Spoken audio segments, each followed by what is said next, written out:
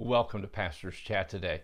What a joy to take God's Word, look at it, study it with you, and encourage you to be all that God wants you to be for His glory. Well, for 46 years, I had the privilege of being a senior pastor. Now for 50 years, I've worked to love and serve and help others live for Jesus Christ. And I'm going to continue to do that as now someone who is not a senior pastor but has this opportunity through internet media, social media, to serve the Lord God and to encourage you with His Word. Now, as we look at this last few verses of chapter 4 of 1 John, we are learning what it is to have a maturing love. It's called perfect love, or a maturing love of God. How do we know that we really love God like we should? There will be evidence. The first evidence is we will not be living in fear or worry. We will overcome it because we have confidence toward God, because our love is genuine, it's real, and it gives us confidence in the future that we do not face future judgment.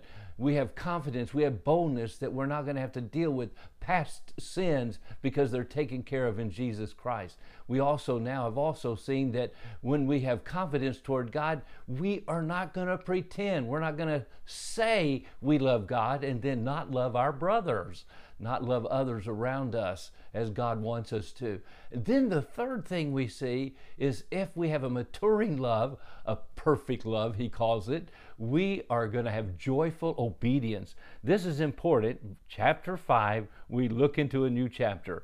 Everyone who believes that Jesus is the Christ has been born of God, and everyone who loves the Father loves whoever has been born of Him. By this we know that we love the children of God, when we love God and obey His commandments. For this is the love of God, that we keep His commandments, and His commandments are not burdensome. Now what we see here is when we truly have a love for God, we have boldness, we have confidence, we have, as we've already seen, honesty. We do not have to pretend. And then third, I love it, we have joyful obedience. We do not obey God as a slave obeys a master. We obey God joyfully, wanting to know His will, wanting to do His will, because He is our Father. We are in His family. That's what He says here. Everyone who believes that Jesus is the Christ has been born of God, and everyone who loves the Father loves whoever has been born of Him. By this we know that we are the children of God. Why? When we love others and love God and we keep His commandments. Boy, that is so powerful. We know that we are the children of God. We're in the family. We want to know Him. We want to serve Him. We want to obey Him. We have joyful obedience, not just obeying God.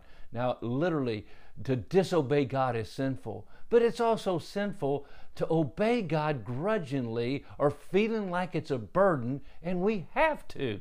No, the difference is we know we've been born of God. We've been born into His family. There is a maturing love, a perfect love in our hearts. We want to know His will. You know what that includes? That includes knowing the Word of God. Well, one of the longest chapters in the Bible, matter of fact, the longest chapter in the Bible, is Psalm 119.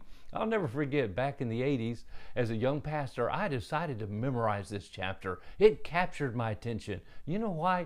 Because every verse except 2 in this chapter has a acknowledgement of the Word of God.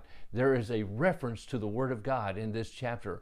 And David says, or the psalmist, whoever wrote the psalm, is saying over and over again, I love the Word of God. I love His Word. I seek His Word. His Word lives in me. His Word guides me and directs me. His Word helps me. I make my life a song because of the Word of God. Oh, the Word of God is so powerful. And when we love God and we know God and we've been born of God and we have a maturing love, we love His Word and we make it the song of our life.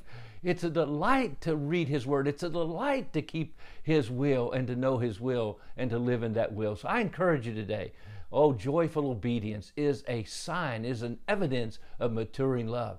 Are you obeying God today out of joy, out of obedience, knowing that you please Him when you do? Well, if not, I pray that you'll ask God to help you today and begin doing that. God bless you and have a wonderful, wonderful day.